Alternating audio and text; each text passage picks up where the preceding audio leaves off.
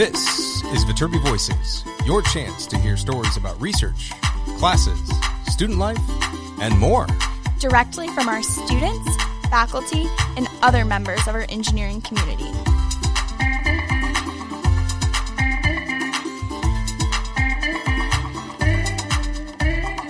All right here at the USC Viterbi School of Engineering.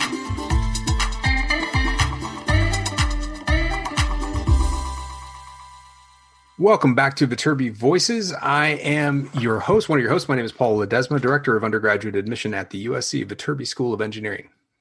And my name is Audrey Roberts. I'm a senior studying mechanical engineering here at USC. Oh my gosh, Audrey, do you hear that?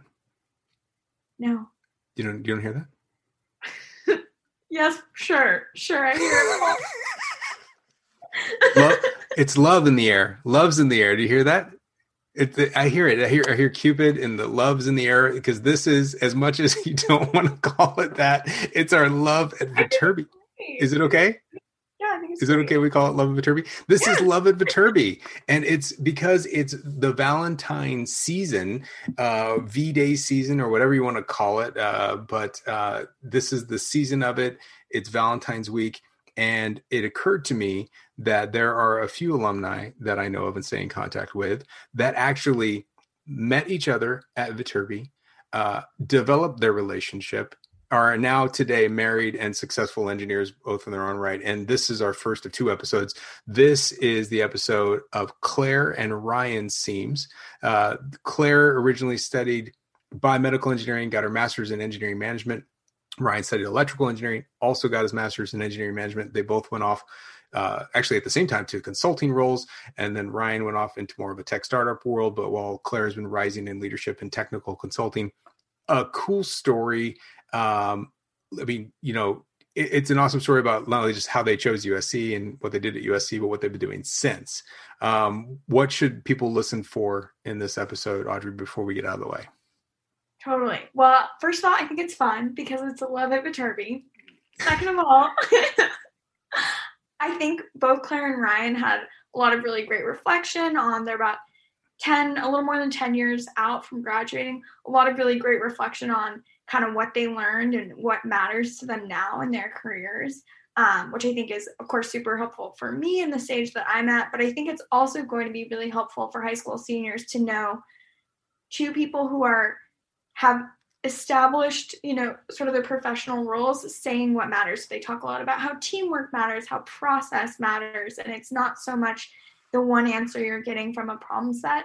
And I think that's a really great takeaway. That's a hard mindset to have as a high schooler. So if you can start with that mindset, all the better. That's a good lens. And fair warning, about halfway through, something happens to my audio. And so you're going to hear everybody make fun of me for a while. I still don't know what was said, but then we pick it right back up again. So anyways, let's get out of the way and hand it over to Claire and Ryan. Hello. Hello. Hello. Sorry we're a little late. You're fine.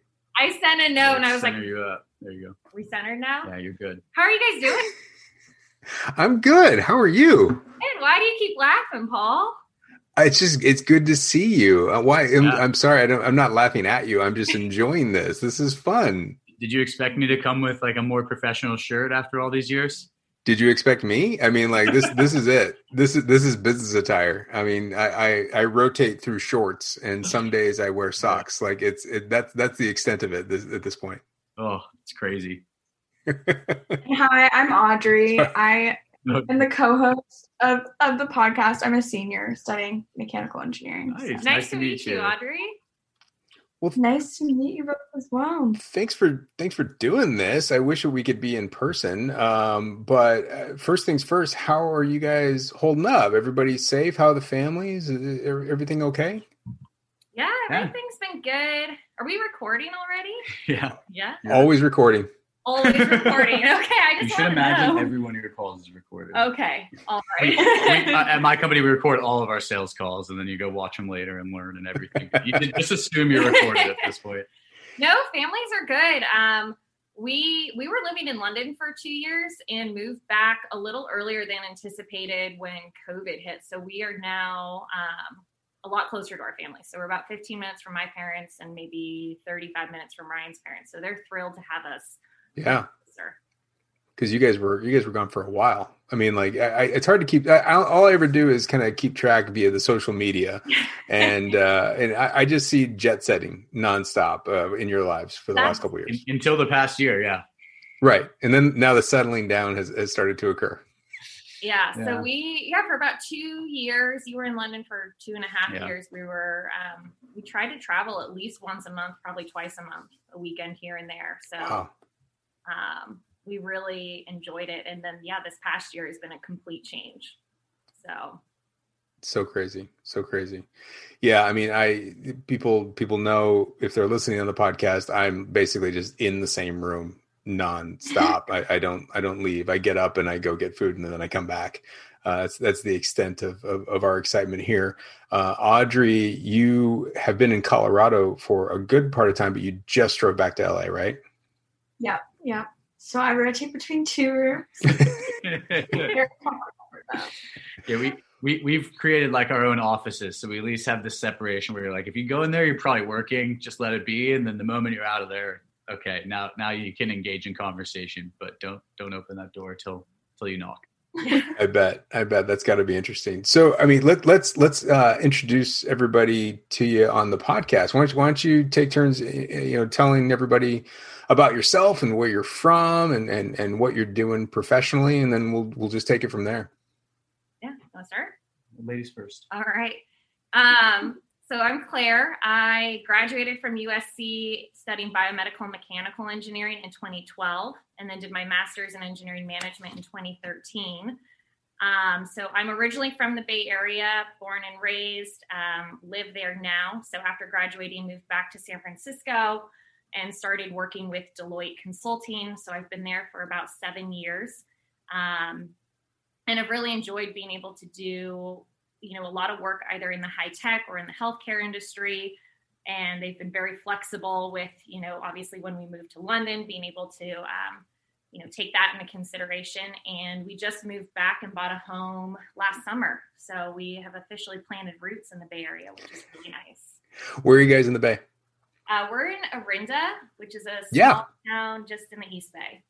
I know it well. My parents lived there for a short period of time. Oh, really? When they originally moved up to the Bay Area, because they're from here. My mom got relocated with the UC Office of the President, and so the first house that they got, just as like the first stop was Orinda, and they live right off Moraga Way. Yeah. I had a nightmare visiting because it was like you had to like count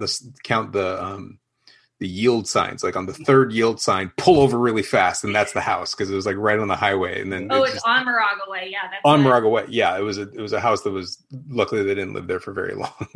We looked at a lot of houses on that street, and every time I was like, no, we can't, because a lot of those driveways are very steep as you go up them. So yeah, they are. We're lucky to be on a much calmer street. Cool. All right. So Claire, you've worked for Deloitte this whole time since leaving USC. Wow. Yeah. Okay. Very cool.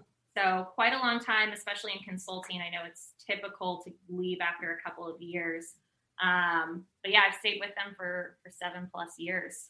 So still enjoying it. Still love the team that I work with. Sadly, it's, changed a lot with everything going remote because we always used to be on site working with these clients. And it's really shifted to be virtual now. So it's been an interesting shift. Definitely want to get back to traveling, maybe not cross country every week like I used to, but would love to work with people in person for sure. Yeah, just see somebody other than this guy, Ryan. Yeah. Right. So your turn, Ryan.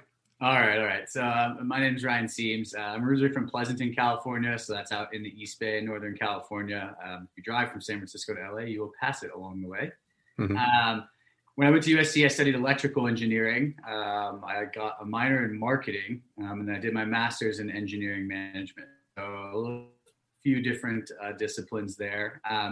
I too started at Deloitte out of college. I spent just over a year there, actually, though, before switching companies and jumping into the world of tech startups.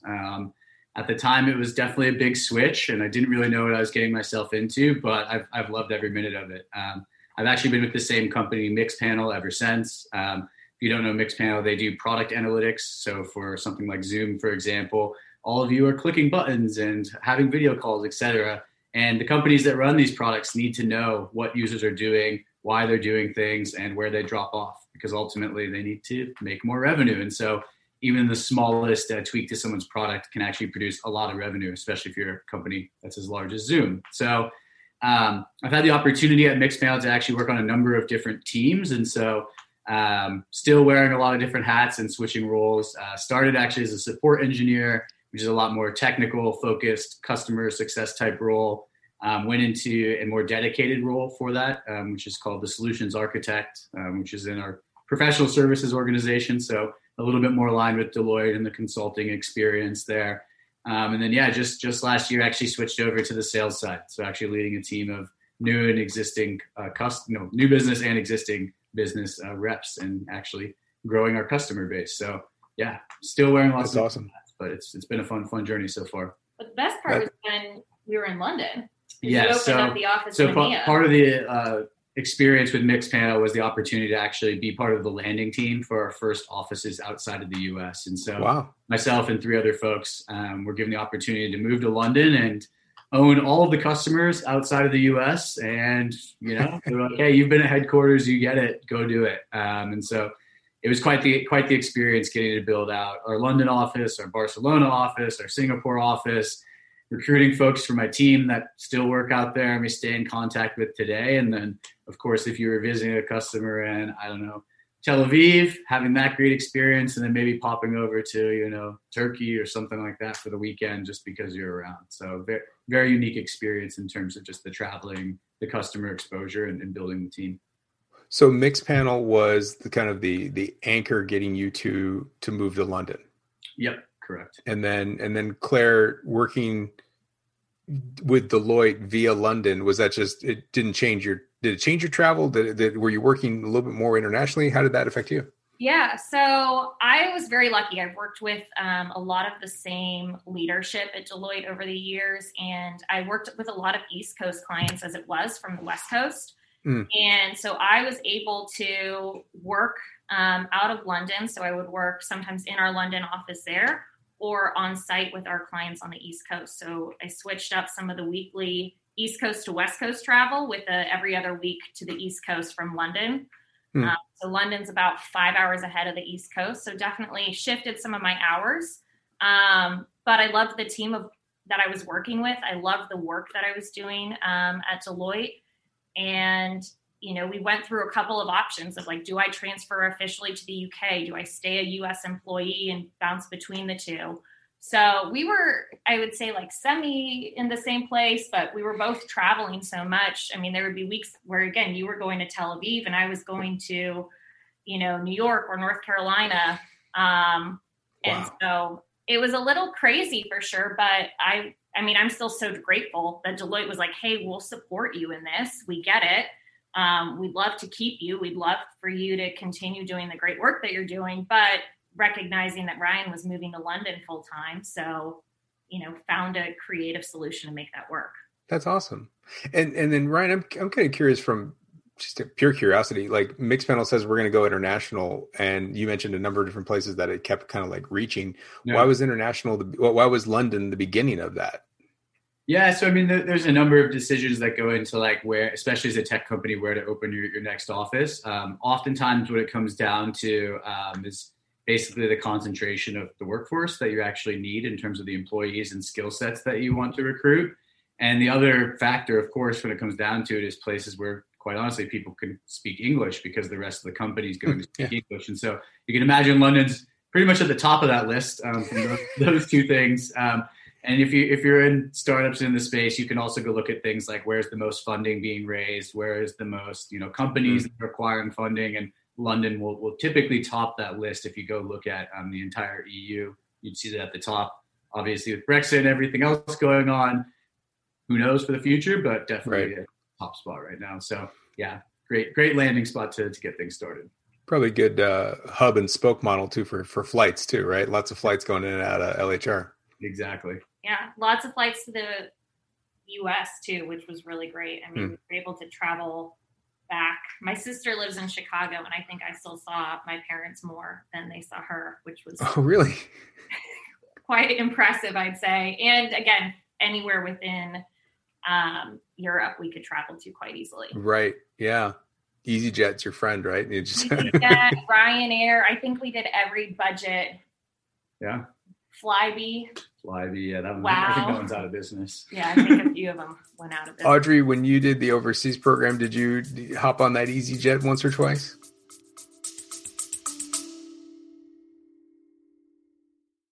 Hey, y'all, sorry for the interruption, but I wanted to let you know that we have a number of campus visit programs available to you right now. If you want to check out what campus is like, if you want to learn more about the Viterbi School of Engineering, go to viterbi.link/visit. That's VITERBI.link/visit, where you can learn about our Viterbi visit experiences that happen on most Mondays, Wednesdays, and Fridays. We have some virtual events that happen on occasional weekdays and occasional Saturdays. Plus, we have some transfer virtual admission sessions where you can learn all about how to get those courses ready for transferring.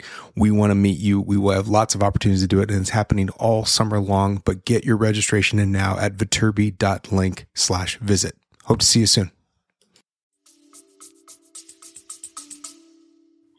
Well, yeah, when you said Ryanair, a couple summers ago, excuse me, I did the Viterbi Summer Overseas program. Nice. Where were you? We were in Florence. So Florence is a little trickier because their airport isn't like super not as big. It's kind of a small little, small. But my roommate and I had a Ryanair flight to Vienna, and like the morning of, they canceled it, but we really wanted to go, so we like took a train to Rome, got on a flight at Rome, then our train back got canceled. Like, it was such a nightmare, but it was so fun. So I know how Ryanair is. Where did you guys live in London? We lived in Shoreditch. Okay, so where is that then? Tell me. I was hoping it would be a place that I would know. Shoreditch is in East London. It is a rapidly changing neighborhood that has some very artistic roots and was very industrial, probably as late as 20, 30 years ago.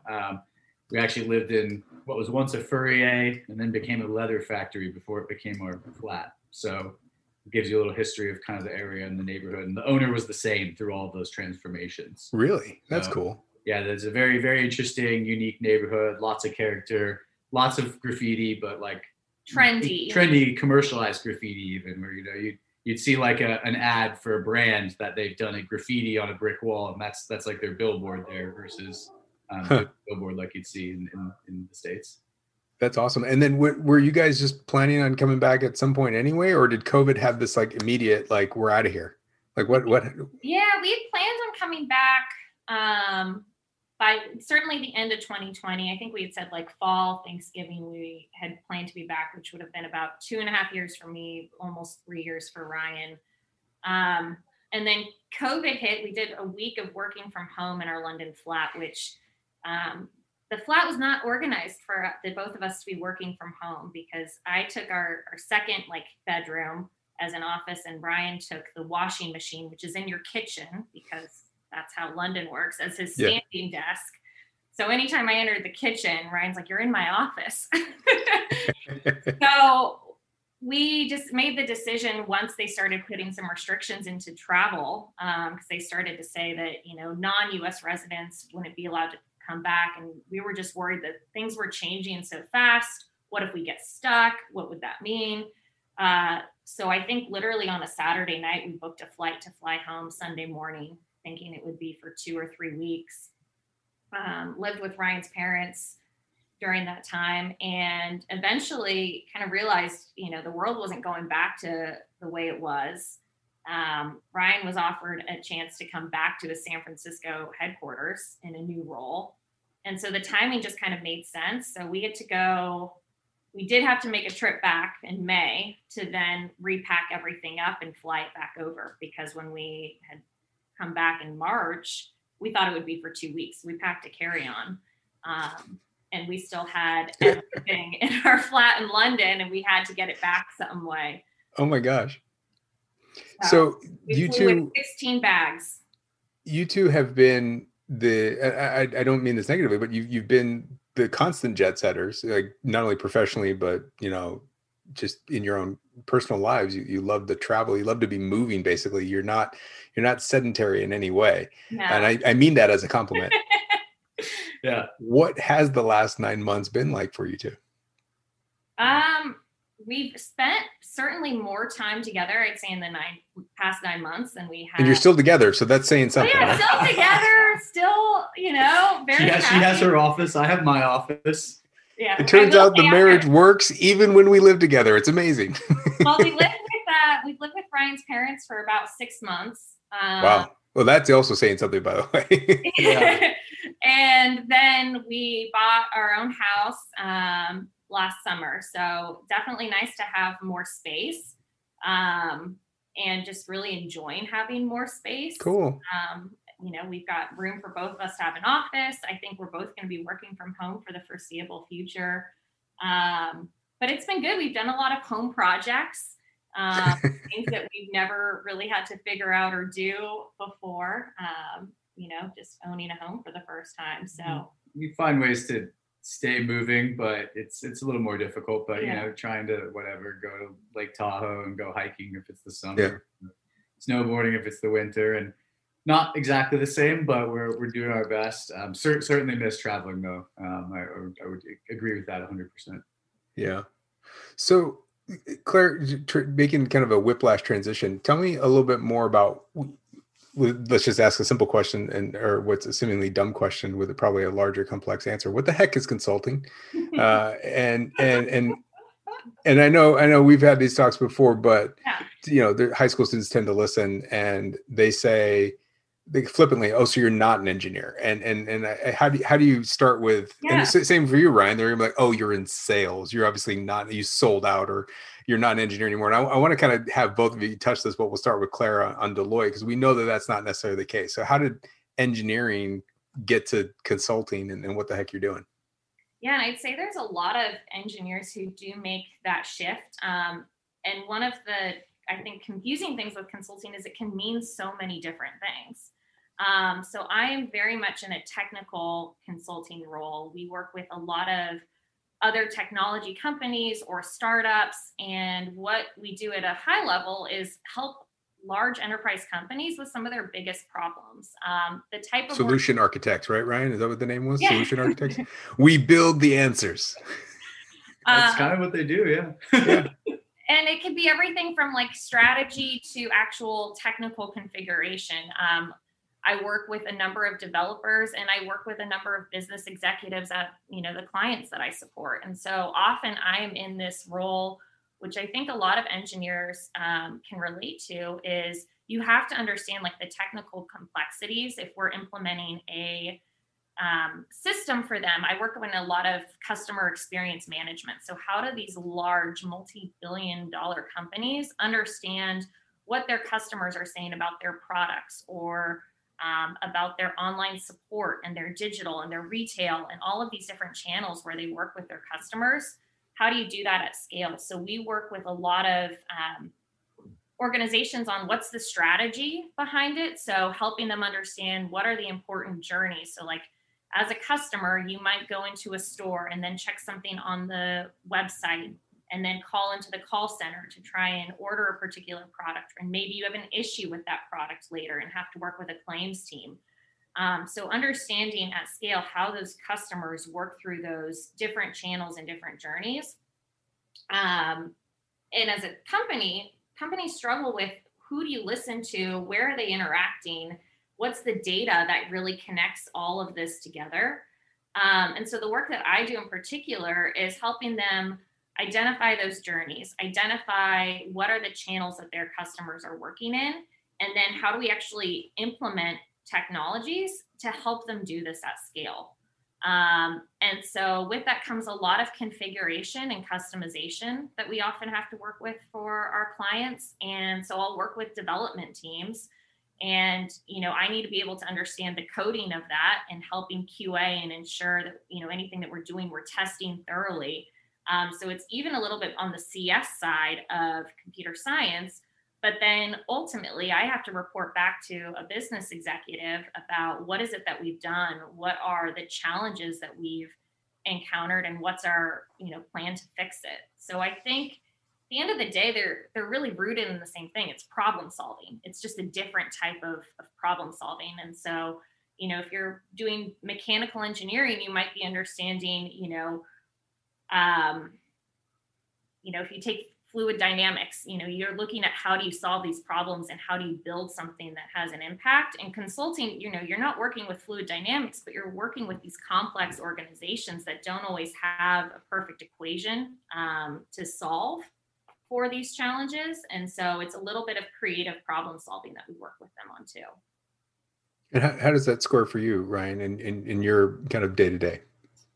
Yeah, so I mean, at a tech startup, it depends really how big the company is, how much you would use your engineering skills in something like a sales role. Okay. Mixpanel is about a 300-person company at this point, and so people who are in sales wouldn't be expected to have an engineering background. However, when you work in technology and you're at a startup, you'll figure out very quickly that unlike Deloitte, where you have a very structured role and you have very specific responsibilities and very specific ways of delivering a project, with a startup, right, you might be given 40 customers and told, go sell to them or go make them successful with our product. And what that really means is you need to know your product in and out as much as possible to be able to do your job. And so with a technical product like Mixpanel, that means understanding how does an API work? How do we ingest data through an API and store it somewhere? And then we query it via some specific coding language and then return that result to an end user. And we take a process that, at many companies, especially in the enterprise that we talk to, product managers, they have difficulty getting results from their data, figuring out what's going on with their data. And at many companies, this means waiting like weeks, maybe even months potentially, depending on how bad the situation is. We take that really complex problem and we solve it for somebody in 2 seconds. They go in, they click a few buttons, and they can know everything about what's going on. And so taking that really complex thing and packaging it in this one product as a solution, there's a lot of engineering skills that go into understanding that and talking the right language and speaking with people the right way. And then depending on what role you have within Mixpanel, you might apply those skills differently. And so when I was a solutions architect, for example, that might mean, using Python to help a customer write a custom script to connect different data sources from one place to the next so they can actually have the right data that they need to see. On the sales side, it might be more pointed questions around what their current setup looks like, why it might be broken, where there's areas of inefficiency that, a product like could help them. So is it fair to say in summary that you both go through kind of a hardcore technical degree program and you're absorbing not only tool sets, but perspectives, and that when you go to apply them, it doesn't matter what you're working on, you have this ability to apply it appropriately and adjust as you go, right? So you have this like library of things you can pull on when you want to, but also this connective tissue of decision making and kind of understanding the matrices by which you're going to kind of move between to solve that problem, right? Oh, I've seen this before and I can use this one tool set and this one tool set. Maybe I've never done that before, but I can see that that's going to come together in this particular example. I mean, I'm obviously speaking in really huge, vague areas, but does that kind of make sense a little bit? Yeah, I think you're right on. I think one thing that both of us have found in our jobs is like no two customers or clients are exactly the same, but a lot of them have similar problems.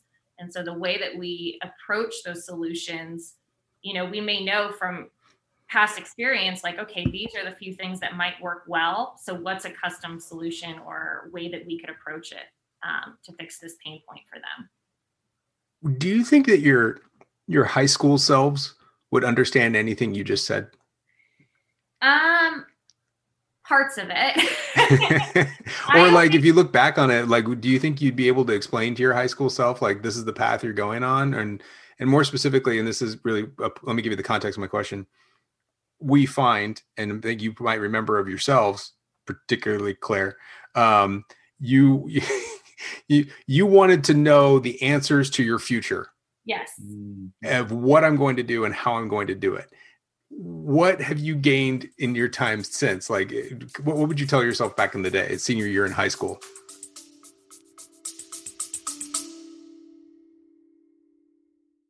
Hey everyone, this is Paul. Sorry for the interruption, but I wanted to let you know about a new feature we just unlocked. It's about sending us questions or comments via text. If you go to your podcast player, check the show notes. There's a link there that says send us a question or comment. It may be on our next episode. So go in there, send us a little quick text message. Let us know what your questions are. Let us know what your comments are. We'd love to hear from you. So we can't wait to see it. Now back to the episode.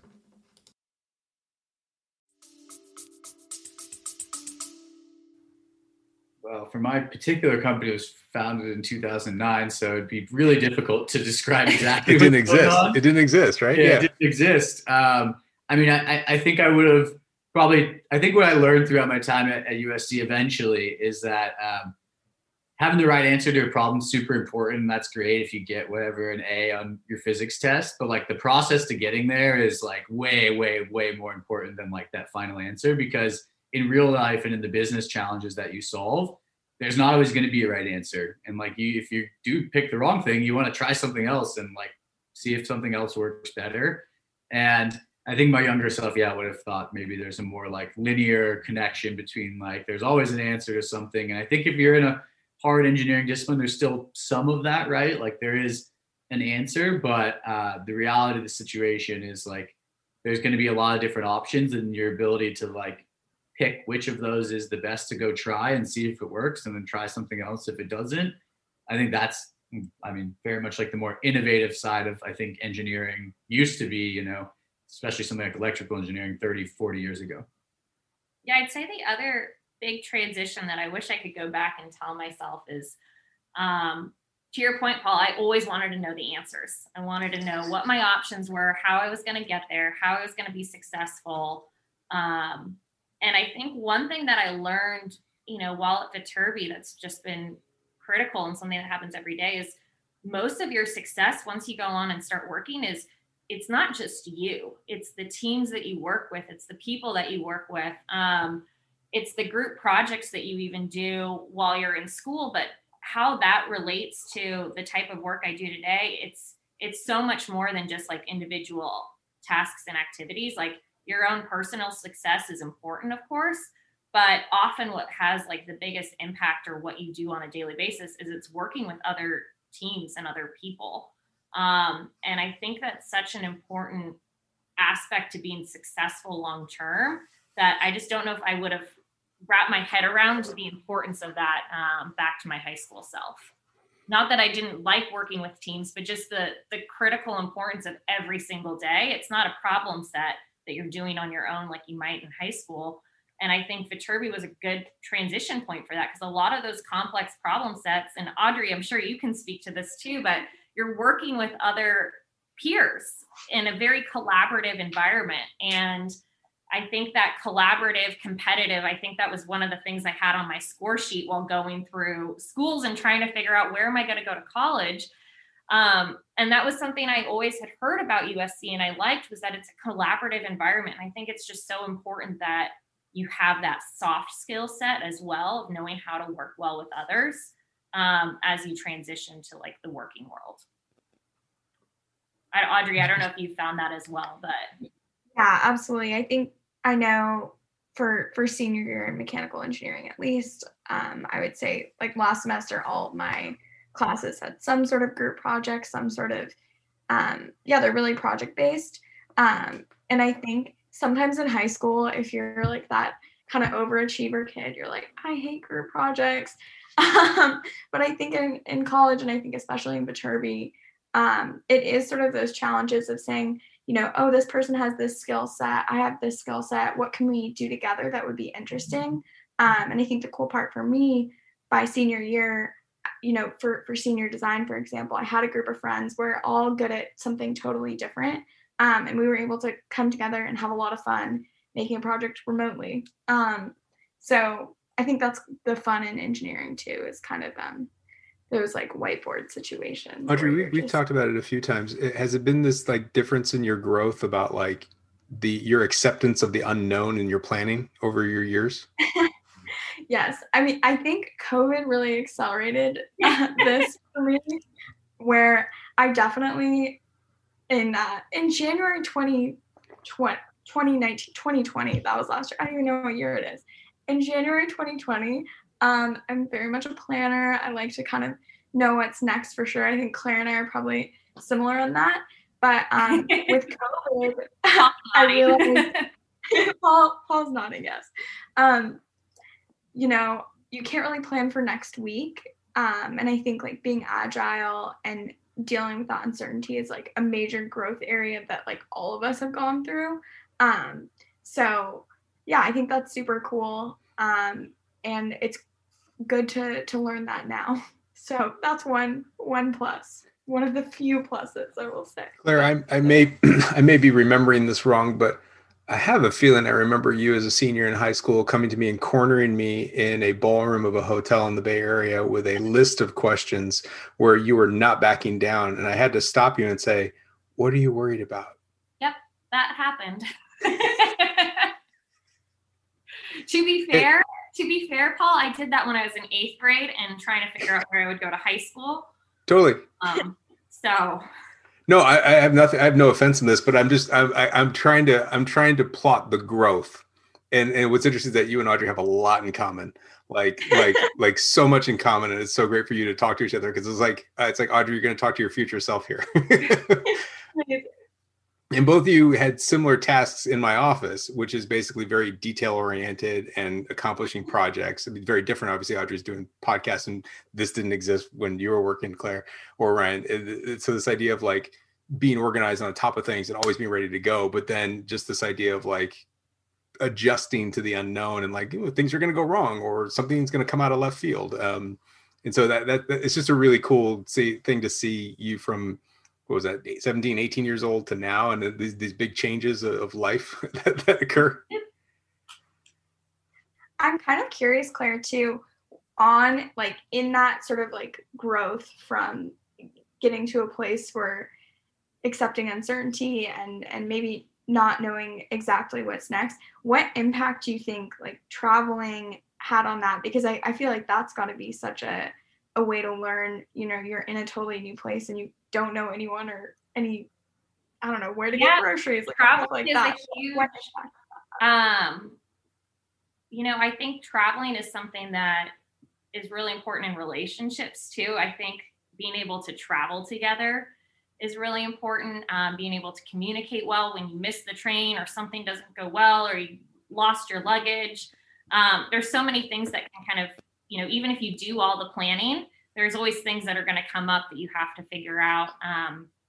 And right after we graduated, so we both did the progressive degree program and did our master's at USC. And after that, we did a 5-week trip to Europe and we traveled and we had everything planned out for those entire 5 weeks. And Paul, I think we were even talking about it at the time and they're like, that is a long time to spend with someone. And there's a lot of things that can, you know, go wrong or change. And there's that uncertainty. So, traveling has always been something that, both of us have been really passionate about. We both did the Viterbi overseas program. We did the summer between our sophomore and junior year in Paris. And I think that was like a little glimpse into like all the other cultures and foods and places you can go and experiences you can have. And I think that's something that both of us have always prioritized and enjoyed. And then figuring out that we're compatible in that area too was super fun because we've been able to go so many places. You know, there's not many people who are like, hey, let's go to Hong Kong next weekend. And we did that before we were in London. We would do those types of spontaneous trips. And again, I think there's a lot of organization that needs to happen. You need to have a plan, but there's certainly. How much of that organizing do you do, Ryan? Me? A lot. I actually do a lot more of the travel organizing. Do you? Cool. Yeah. He planned our whole honeymoon, so that was. Where'd you guys go? You want to tell him? No, you can tell. All right. We did Vietnam for a couple of days. We did Ha Long Bay while we were there in Hanoi. Then we went over to Thailand for a few days down in Phuket and Bangkok. And then we finished up 4 or 5 days in the Maldives. Wow. So given that this episode is, we're tentatively calling it Love at Viterbi, and Ryan was thrilled when he heard that as the title. Ryan was what? I knew immediately. I was like, oh, she's going to really want to do this podcast. It's all I'm going to hear about for like a week. And I'm going to be like, oh, great, I'm on the Love at Viterbi podcast. But I'm very happy to be here. I think I had to first day, like, aren't you excited? Aren't you excited? Well, I had to first talk Audrey into it, and she had kind of a, I don't know, reaction. No, I said we should for sure do it, but I did laugh out loud. Yeah. It's just a little. It's the angle end. It's the angle end. That's all it is. You gotta have a theme. Yeah, got to have a certain theme, and I figure what better way to do it. I will say you are one of two couples we are doing. Oh. So we do have two. Because I hedged my bets. I went after two, and I got both. So I'm excited. Anyway, you two got together. Tell us that story. How did that happen? How did Love at Viterbi happen? If I say something, I'm going to mess it up. Probably. What mess up what? You've been practicing all week. No. So Ryan and I knew each other starting in our sophomore year. We had EE 150 together with Dr. Burke. So I think we had a few conversations exchanged. We were in the physics honors classes together. So we weren't really friends yet, but we knew who one another were. And then we did the summer overseas program in Paris between our sophomore and junior year. And that's really when we started spending a lot of time together. And, got to know one another. We did a few trips with other groups during that program. So we did the running of bulls in Pamplona. We did a lot of the day trips that were part of the Viterbi overseas program. And that's really where we became really good friends. And there was like a romantic spark between us. I don't think either of us really knew where it was going, but I'd say later in our junior year, we started dating. And that was, 10 years ago now. 10 years ago? 10 years ago. God. So would you say it started on the overseas program? I would say that's where feelings started. Yeah, I mean, she wasn't giving me any time of day before that program, so you definitely have to pick the overseas program. I mean, it's Paris. How can you no, not? I mean, because, I think the three of us have had kind of a, we're not talking about your relationship rule. Like we were working, like we kind of had that, that like unspoken rule. That's how we treat our work, right? Like we're very. Wait, I lost you. This is the Audrey, work. can you hear them okay? Yeah. I lost you guys. Oh, I can hear you, Audrey. Great. I can hear you also, Paul. Yeah, I can hear Paul as well. AirPod problems? This is awesome. Can you hear me? Yes or no? We can hear you. Yeah. Okay, you can hear me. I can't hear you, which is Did awesome. your AirPods die? Classic Zoom thing. I think we know what to do. Audrey, if you wanted some practice for the real world, this happens like once every call pretty much. So you just got to get used to like what could happen, what's going to happen. Was it the AirPods? Was it the microphone? I'm going to get out of this because I think Zoom just kind of messed up on me, guys. Right in the meaty part. I don't know how the recording's going. I'm assuming it's still picking me up, but then let's all rejoin the link. Is that okay? Okay, great. Yeah. All right. Can you hear us now or no? I can hear you now. Yeah. I don't know what happened. It's like I just lost all audio and now I don't know how much I was being made fun of. So I can't wait to listen to the recording afterward. I told Audrey, I was like, look, this happens on pretty much every work call to at least one person. You just get used to asking, was it the AirPod? Was it the Zoom? Was it the this? It does it. What's weird is, it probably happens to a lot of people and it literally does not happen to me. Like, and of course it's happening when we're recording, which is great. All right. So I don't know where this ended up, but I was basically saying that we kind of had this unofficial, like we're not unspoken rule. We're not talking about you two. Like I'm going to let this go and I'm not going to address it. But I was talking about you with my wife the other night and we were talking about like, we're pretty certain that all happened in overseas because she specifically remembers, we had a conversation at dinner the other night, that our last dinner at Le Grand Colbert Do you guys remember this? I don't know which. It was the farewell dinner of your overseas program. Dinner, yeah. At the very end, everyone gets together. We have a big dinner. We all talk about how much fun we had. Okay. And the takeaway from that night was you two sitting together and you two just having this like finishing each other's sentences dynamic between the two of you. And basically Chair comes to me and goes, so how long have they been together? I'm like, well, that's a good question. I'm like, they're in a group together. They hang out this whole trip because I also specifically remember when you said running at the Bulls Pamplona, I remember being in the Accent Center on the second floor in the faculty lounge, looking out the window in that alley. And we're all wondering, are they alive? Did they make it back? Class is starting in 5 minutes. And then all of a sudden you all roll in wearing the all white and the red scarves and you're walking down that alleyway. And I had to send an email back to Dean Yates saying, they're alive. They're here. They're at class, everything's fine. Because Audrey, they went to the running of the pools and we said, not a good idea. But they did it anyways, fine, whatever. And they were flying back like that morning to go to class at 9 a.m. We had an overnight train. So that's train, I'm sorry. They had, Spain won the World Cup. Mm-hmm. So we were in Spain as they won the World Cup because we wanted to make sure that we could be there for that. But that meant we took the overnight train back to Paris so that we could just make it back in time for the 9 a.m. class. Awesome stuff. So it all started in an electrical engineering class. You might say sparks flew then? Perfect. Yeah. Although there's a lot of sparks flying in Dr. Burke's classes. Very cool.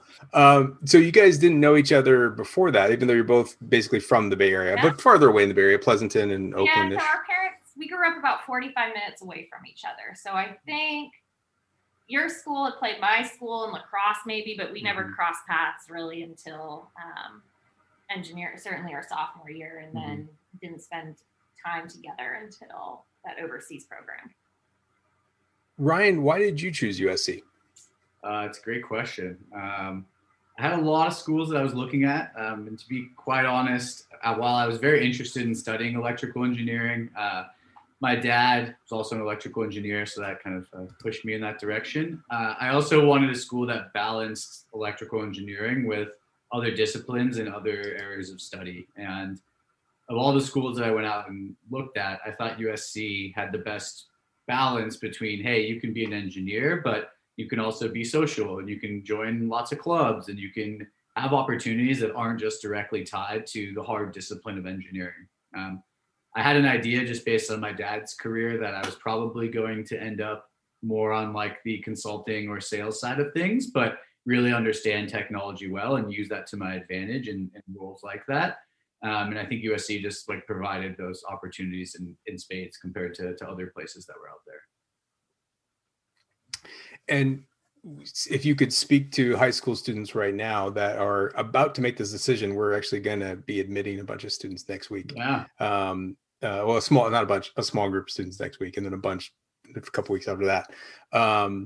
They're in this, obviously they're living through this world from a high school lens, like this, they got put into classes from home, virtual learning for the majority of them. Half of their high school experience has been in COVID. They're about to make a college decision in COVID with no way to visit campus. What advice would you have for someone in that situation? I know it's hard to think about because you've never been in that situation, but it's kind of your past situation with this new layer of COVID and what you know about USC. I mean, we talked a little bit earlier about how when you move into your professional life and you're done with school, being multifaceted, having a vast array of skills, being able to communicate well with folks, collaborate, et cetera, are all really important in the work world. And I think USC is just a very unique environment to give you the opportunity to gain those skills. And so whether that's, for instance, in electrical engineering, joining IEEE, the Institute of Electrical Electronics Engineers, and participating in that student club in particular, whether that's joining a social fraternity if you want to go do that, whether that's doing a minor in something completely different like theater or marketing or something like that.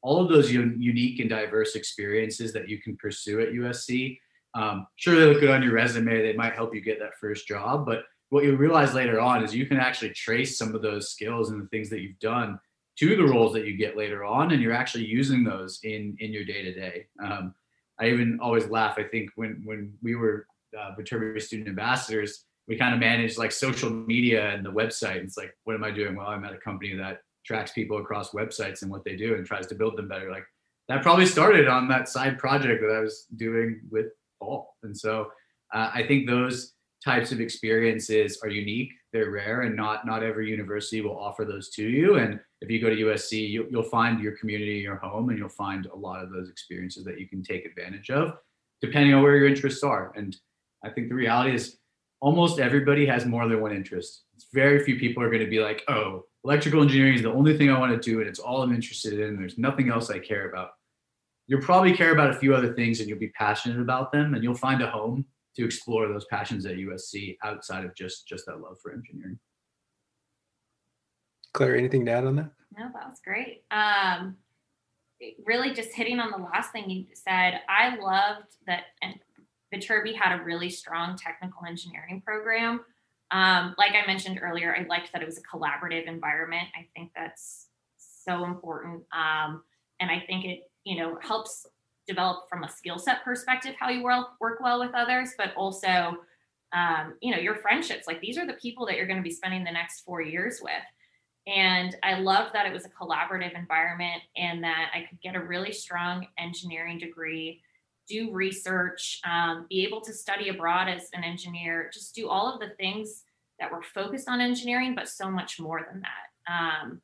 I never lived with another engineer all 4 years, and I always liked that I had such a strong group of friends within engineering, but I also was able to do so many different things across campus and have friends in those different other schools as well. It's funny when you were both sharing those answers, I kind of thought of this metaphor that like going to USC is kind of like going to a gym, and they've got all these different machines and there's different like things that you can do to work out. They work on different muscles, different things that happen. When you get into the real world, I was thinking like, is there one machine that you probably trait to your success the most, or you can track back to your success the most, or is it just because you moved around all those different things? You love this. You built a home gym, so this seems perfect for you. Wow. You got the Bowflex. You got the Bowflex back there, Ryan. No, I have a fake Peloton because I don't want to spend the money on a real one, a rower and cool. Water rower? Do you get the water rower? We've been looking at the water rower lately. No, it's the regular wind resistant. Got it. Nordic. Yeah. Okay. Yeah. He turned our second garage into a home gym. Necessary. I'm jealous. I'm jealous. I mean, look, there's going to be skills that you can work on. There's always going to be things that are maybe, transferable to your job, but like learning how to use each of those machines, as I mentioned earlier, is like way more important than like the intuition, the thought process, like how should I approach this? That'll serve you well no matter what role you go into in the professional world. Yes, your technical discipline could help you a lot, especially depending on if you are an electrical engineer and you go get a job designing circuits. There's obviously some easy application of those skills, but your real world job, you're going to have to learn more stuff and new stuff, and the world is constantly changing. And so, that learning how to learn to me is more important than probably any of those individual machines. What are your fondest or biggest memories? What are the things that pop out in your life now when you look back at USC Viterbi? Whether that's like an experience, an event, a place you ate, something you do. What do you remember the most? What pops out? What's flashing through your eyes right now? Two things on like very extremes. I think there's no mystery that engineering is one of the most difficult degrees that you can pursue, and I love it for that reason. I think it's a challenge. I think it's a lot of hard work to be an engineering student, and that's going to be regardless of the school. To be quite honest, engineering is tough, and there's a good reason behind that. If you, depending on what you do afterwards, you've got a lot of responsibility as an engineer, and there's a lot of things that companies are going to expect you to know, and so one thing that stands out are certainly the late night problem sets and like preparing for exams, being in a room back in RTH, whiteboarding out, going through problem sets, doing it on a whiteboard. And I think, I've got a lot of really great memories and friendships from that too. And even though at the time it was probably feeling like late hours, trying to get this final project done, the problem sets definitely was a bonding moment with our peers. And then can't deny, I really miss USC football games. There's nothing like just that school spirit. In the past, I try and make it back for homecoming every year. I just think there's such a camaraderie and energy on campus, which I'm sure is so difficult, especially for like a high school student right now, trying to make that decision because you can't come on campus. You can't feel that energy. But it's something that is so special to USC. And I think there's just such a pride with being a USC Trojan. And I love those home football games and just everyone getting together, both as a student and then even as an alum. It's always been a nice time to come back to campus and reconnect. Ryan, what do you think? Yeah, I mean, it's funny you mentioned food. You probably don't know this, Paul, but one of my original criteria for choosing a university to go to was accessibility to some of my favorite foods. And I'm not talking like complex, very specific things. I'm talking like, is Panda Express close by? Is Chipotle close by? Those kind of things. Express. So you mentioned that, but like, I really wasn't thinking about those places. I was actually thinking about a specific sandwich in RTH Cafe that I used to eat like all the time. Like, which one? I feel like it was some sort of like Italian or something like that. I don't remember the name, but I just have fond memories of eating that specific sandwich a lot. In any case, I mean, I think when to Claire's point, you think back around some of the classes where you kind of bonded with your colleagues over just figuring out like, what's the answer to this problem? Like, how do we solve it? What should we go do? And talking through it. The long hours maybe spent in Dr. Bicker's office as you're studying for honors physics, trying to figure out the next homework set and really just like going through that with some of your classmates. And then I also just think back to friendships, quite honestly. I've been lucky enough that some of my friends from USC have become my professional colleagues. They've been my roommates, and it's just, just become part of who I am. And so I think those two stick out. And then I also do miss longboarding around campus. There's nothing like a sunny day, just like the wind through your hair, just being at USC, not a care in the world besides that next homework set. Audrey, you're getting ready to wrap up your time. How's this conversation treating you right now? Actually, I feel like kind of similar things. First of all, Professor Vickers is a legend. Yes. And also have spent many hours in his office trying to figure out problems that I probably didn't really figure out. But so I remember that also. I think for me, like food is kind of an interesting thing now too, because I like love food. I love that about LA, that there's so many different types of food you can try. But now with everything kind of being closed, that's different. But I think it's still fun to kind of try and find new places. And yeah, definitely, I think as I wrap up my senior year, like obviously thinking about friendships a lot and like what does that look like after college. So it's, I guess, good to hear Ryan and Claire's sort of stories that they still look back fondly. So, and we're still really good friends with so many people from USC and from Viterbi. Yeah, even at our wedding, we had a big picture of everyone from USC, and definitely a good number of engineers in that group for sure. How about these? Oh, wow. Yeah. Throwing it back. So for the listeners, this is great for an audio format. I just found an old picture of the group on the overseas program. You'll note that Ryan is still 3 people away from Claire in this photo. This must have been the beginning of the trip. It wasn't at the end. I mean, I'm wearing a USA soccer jersey and the blue blocker glasses from The Hangover. So clearly I had a really good sense of style back then. All class at the time. It made me remember one of those side trips. Dinan, I think is where we went. We were in the northern part of France, right? And we went to Normandy. Yeah. And I remember eating lunch with you guys and Goose. Yep. And we were eating galettes, which is that buckwheat crepe, basically. Yeah. And I remember him ordering 3 times, like 3 meals, if I remember correctly. Goose or And he kept, both of them can eat a ton. and they kept asking, "You want how many meals?" And he kept going, "Yeah, bring me 2 more orders of whatever." And it was as if he was being disrespectful. And he's like, "No, I just need to eat that much food." And it was an awkward cultural moment I remember being part of. Yes. Ryan still eats a lot. My parents are in constant awe whenever.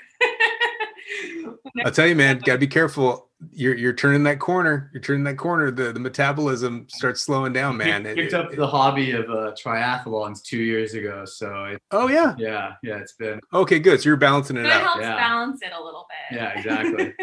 Something like that. So what's in your guys' future? I mean, obviously we don't know because COVID's a little crazy, but what do you guys see yourself doing in the next 5 years? Next 5 years. You should have an answer to this, by the way. What? You don't have an answer? Oh, I do have an answer. I mean, yeah, planner. Professionally, hoping still, kicking butt. I think we've both been really happy in our careers, and we keep having to remind ourselves, like, we're still at the beginning of our careers, really. It's a long stretch, and I think, we're both in that like mid-management level right now, and really hoping to continue to excel in that area. Personally, I hope within 5 years we have kids. So starting a family would certainly be on the roadmap within the next 5 years for sure. So. If you didn't say it, I was going to ask directly. When does this episode turn from love at Viterbi to babies at Viterbi? What's going on? I just want like a future engineer onesie from you, Paul. That's my only happy to provide. The minute I get the announcement, I am sending all along the way. You know that did you, when McKay was born, I don't know. I don't remember timing of when you guys were around and when you weren't around. I think everybody is just 3 years ago. I always forget. Too. Yeah, we just graduated. I feel that way all the time. I always lose track. But when McKay was born, the VSAs got me a gift of onesies, and there was a VSA onesie. It was a black onesie with a VSA logo on it. Awesome. So happy to provide those to any VSA babies, because if that goes down the way, you guys would be not only the first Viterbi, well, not the first Viterbi baby, but you'd be the first VSA baby. That's true. We a little special fact. Our senior year, we were voted Viterbi King and Queen. So that's right. During engineering week. So, it's a really proud moment from our lives. So just really looking to continue that Viterbi royalty legacy. Yeah, Audrey, this is an older tradition that has gone away. I think I'm probably happy about, but there was it's probably good that it's gone away, but it's certainly a fun memory. Yeah, they had always like a dance Viterbi ball, and they started naming king and queen, and it interesting effects over the years. Yeah. So I'll just leave it at that. Like the year before my freshman year, because I've heard some stories. You probably haven't heard all of them, and on one day I'll tell you, because they're not good. But yeah, I mean, for me, definitely hope we have kids. We're happy and settled in our community, and then professionally, I mean, this is what I tell people on my team, but like, you just have to find opportunities where you can keep growing and learning and progressing and building more skills. And I think where I am today, there's lots of opportunity to do that. And I love being able to, encourage my team that I work with to do the same, and look forward to other opportunities that are like that in the future as well. Cool. Audrey, you got any other questions before we start to wrap this thing up?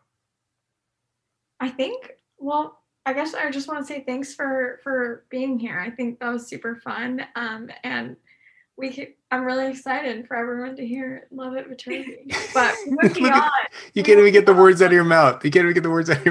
Our moms are really excited to listen to this podcast. Well, then I need to wish them a hello.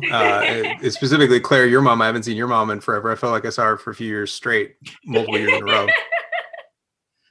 And I don't mean that negatively. So I hope that she's doing well. And your whole families, of course. And again, thank you to both of you, not only for doing this, but for years of not only just a great relationship, a great friendship, and all the stuff that you did, not only in cool things of USC, but in service to the school. as students, as student ambassadors. Claire was our graduate assistant. Were you the first one? I was. Okay, so Audrey. This was like back when, after VSAs, and I think there was like your end of year evaluation, and I was like, I still want to do stuff. I'm doing my master's next year. Like, what can we figure out? And it was that first year of having that role. And I'm sure it's changed a lot over the years. Well, that's what I was about to tell Audrey. So she was our first graduate assistant, which is like, she wanted to work. And I was like, I want to give you stuff to do. This sounds great. And then our last grad assistant was Bria. Mm-hmm. Now we don't have the grad assistant position anymore because I have actually a full staff, which is exciting. It's not just like two of us that are doing things. So I got 5 people that are all doing stuff. We don't need that anymore. That was always an opportunity to like gain a +1 on some staff without having full-time staff. But Claire started this great tradition. And honestly, a lot of the stuff we started that year really built a foundation. What you guys did in websites, stuff like that, started building a foundation for what the VSAs do now. I mean, like Viterbi Voices is I've seen this giant beast. I wouldn't even know what to do to get this started. This is way beyond what I had envisioned. They did a great, they reskinned it this summer. So they did some great stuff on it. And it's like this blog powerhouse, and like their YouTube channel is nuts. And they've got like a live chat schedule, which is nuts. We've got our podcast now, which is 6 seasons, 200+ episodes. I mean, you guys built the opening part of that. And so, I mean, just so you know, you're the legacy here of how this all grew up. I mean, what was it? External communications back in the day? Is that what we called it? Do they get to do this VComs. from their houses now versus that small office in RTH? Yeah. Although that small office, the small office in RCH turned into a smaller office in SSC. Oh, okay. I still remember it fondly. Like, you go there at like midnight, and you're like, I have to build this video. And you're like, this is going to take a long time. Audrey, you've done that with some recording in the closet. They call it the closet. Yes, it's very small, and I always got very frustrated because there's a lot of junk in there. Yeah, but when they started, it was not that much, but it basically piled up for years afterward. Yeah. But yeah, like there's like a decade of people like storing stuff. Yeah. Sounds about right. The funny part about it is that, I think Audrey knows this, the school lost track of that room. And there was at some point, because the new makerspace went in right next to that room. And at some point I said, well, we got to get something out of that room. They're like, that room's not there. It's construction. It's all gone. I'm like, it's still there. And so literally the school didn't know that room existed for the last 2 years. Because I asked somebody about, the computer in SSC, whatever. And they're like, that's been offline for a long time. I'm like, no, it's not, man. I was physically just in there. So it is a room that time forgot. But yeah, you guys were the beginning of all of this. Everything kind of leads back to you two and all the work that you did with your VCom. We called it VComs at the time. And now we've got these students that are doing amazing things. And obviously, Claire, the work you did as a grad assistant has helped build up my actual full-time staff now, and all the things that we do in our communications and our live Q&As that we did over YouTube at the time, or whatever we were doing. Also, Ryan, you were leading the first live chats, if I remember correctly. Yeah, we were doing some serious, we were experimenting back then. Those things weren't as popular at that point in time. And then I don't remember the platform. That's what they're looking for. Talk to somebody. I don't remember the question, get an answer. That's what everybody But now wants. you could do it on Zoom. Like, that didn't really exist. No, 10 years ago.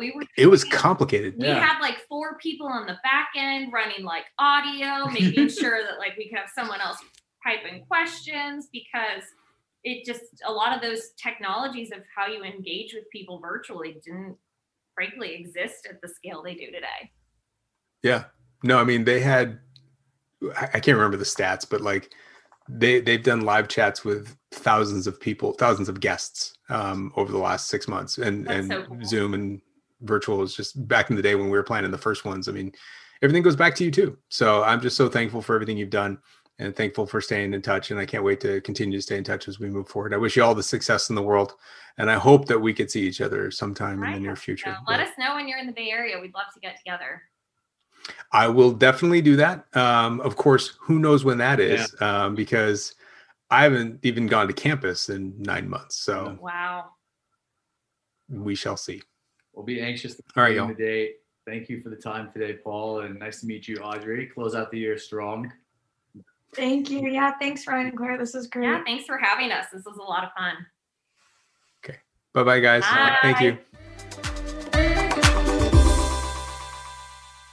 Awesome. Well, thanks, Paul, for organizing this Love at Viterbi with all your insights. Love at Viterbi. Love at Viterbi. Yeah, Love at Viterbi. This could be like a spin-off. Maybe we should spin this podcast off and make it weekly. That's not a bad idea. I mean, it depends on, do you think there would be current students talking about how they find Love at Viterbi? That seems like that might be, I don't know if that would end up going as well. Yeah, that might not go as well, but but we could try. Yeah, it's all of a sudden turning into like an app or a dating app or something. But this was a fun episode. But I am curious about your thoughts as you're wrapping up your senior year. We did talk a lot about this like transition, and it was, I felt like it was a lot of like, hey, Audrey, what do you think? Yeah. I mean, I think personally, I'm in a little bit of a strange place just because, after a year of kind of remote school, I feel like that transition is kind of more ongoing. Like it's not really just like this, and like I'm not in school anymore. So, I feel like I kind of have like enough other stuff going on in my life that sometimes I don't really even feel like a student, even though I'm still spending, of course, so much time on my classes. And actually this semester, I finished all the classes required for my major. So I'm in one Viterbi class still with just a professor I really love and a topic I'm interested in. And then I'm in like ceramics, furniture design, 2 classes for my minor, stress management. I think that one is so far going to be the challenge. Is it really? The challenge. Yes. I think I like ruptured my diaphragm like breathing in the exercises. So I'm working on that. I didn't. But I don't breathe in a systematic way. So that was the learning. But anyway, I'm kind of meandering around the point here. I think that transition is definitely kind of ongoing for me where even this semester I'm not really in a place where it's like, we talked about this during the episode, like grind every night of like, I'm in Sal with my friends. So that's kind of sad to not have that. And yeah, I'm definitely bummed about that. But I think this has also been really good for me going forward. Like I'm comfortable kind of like not knowing what's next. I know for me, I'm working for Microsoft after graduation, so I do know what's next, but I'm like, now I'm so in this like uncertain mindset, I don't know when I'm really going to move to Seattle because I don't know what the situation is. So but I don't know if I really answered the question there, but I think it's definitely a unique time to be going through these types of transitions, and I'm sure that's true for high schoolers as well. Yeah, I bet. No, I understand what you mean. It's almost like there isn't this thing you're leaving. It's because you've had this really slow goodbye over this transition. And that definitely it's like a dulling effect to everything. And I think that's ultimately, I mean, all seriousness aside of the pandemic and health concerns, et cetera, is that there is this weird dulling effect to a lot of life. Like, am I doing what I'm normally doing, or am I just kind of doing part of it? And that's an interesting thought. Before I start like getting really stressed out about my life, I'm going to stop talking about it now, because now all of a sudden I'm thinking of like, how am I spending my days? Well, I'm so glad you got to meet Ryan and Claire. And it's really funny that it is true. Everything that you all do as VSAs honestly goes back to a lot of what they did. They made a lot of transitions. Now that is also true of Jason and Chris in the beginning from last year. I don't know if you remember Jason and Chris' episode, but like everything has its lineage, and there was these 2 inflection points, and those were them as far as transitioning to kind of one of our current models of how you guys create stuff and share it with students to share your lives. And they were a big part of it. And then they had a whole big thing going on, and it's exciting to see that they're extending that level of success in their future. And I was really hoping that we were going to get a baby announcement, but I guess we didn't. I was putting money. I almost typed into it. I'm like, I think they're gonna have a baby soon. I wanted to see if they were going to pop some sort of announcement, but I didn't see that. So I got sure wrong. that's we'll have to have another podcast. Come on. I mean, this is what happens when you have kids. You always want everybody else to have kids. And so you start to get really annoying when you ask like, oh, so when are you having kids? And I didn't want to like ask that question directly, but I was like, I'm super curious because I'm like, they're not traveling, they're at home now. This is when it's going to happen. But I think a fun episode. And I remember last week from one of our intros, we were talking about kind of how maybe in some ways the goal of this is to sort of reduce the stress level for yeah. I hope this one does, because I think it's like more lighthearted and fun, and you can kind of get a glance into stuff that's not all engineering at school. Yeah. And how so much of your life in the future is not about the classes you took, but it's about the whole mix of all the stuff that you did. That's the one message. So yes, if you're out there and you're thinking about this, you've applied, you're waiting your decision, we'll get there. If you're thinking about applying in the future, you could see the types of things that happen at our campus and kind of these dynamic, really they're hard to define experiences. It's not like I took this class, I did X.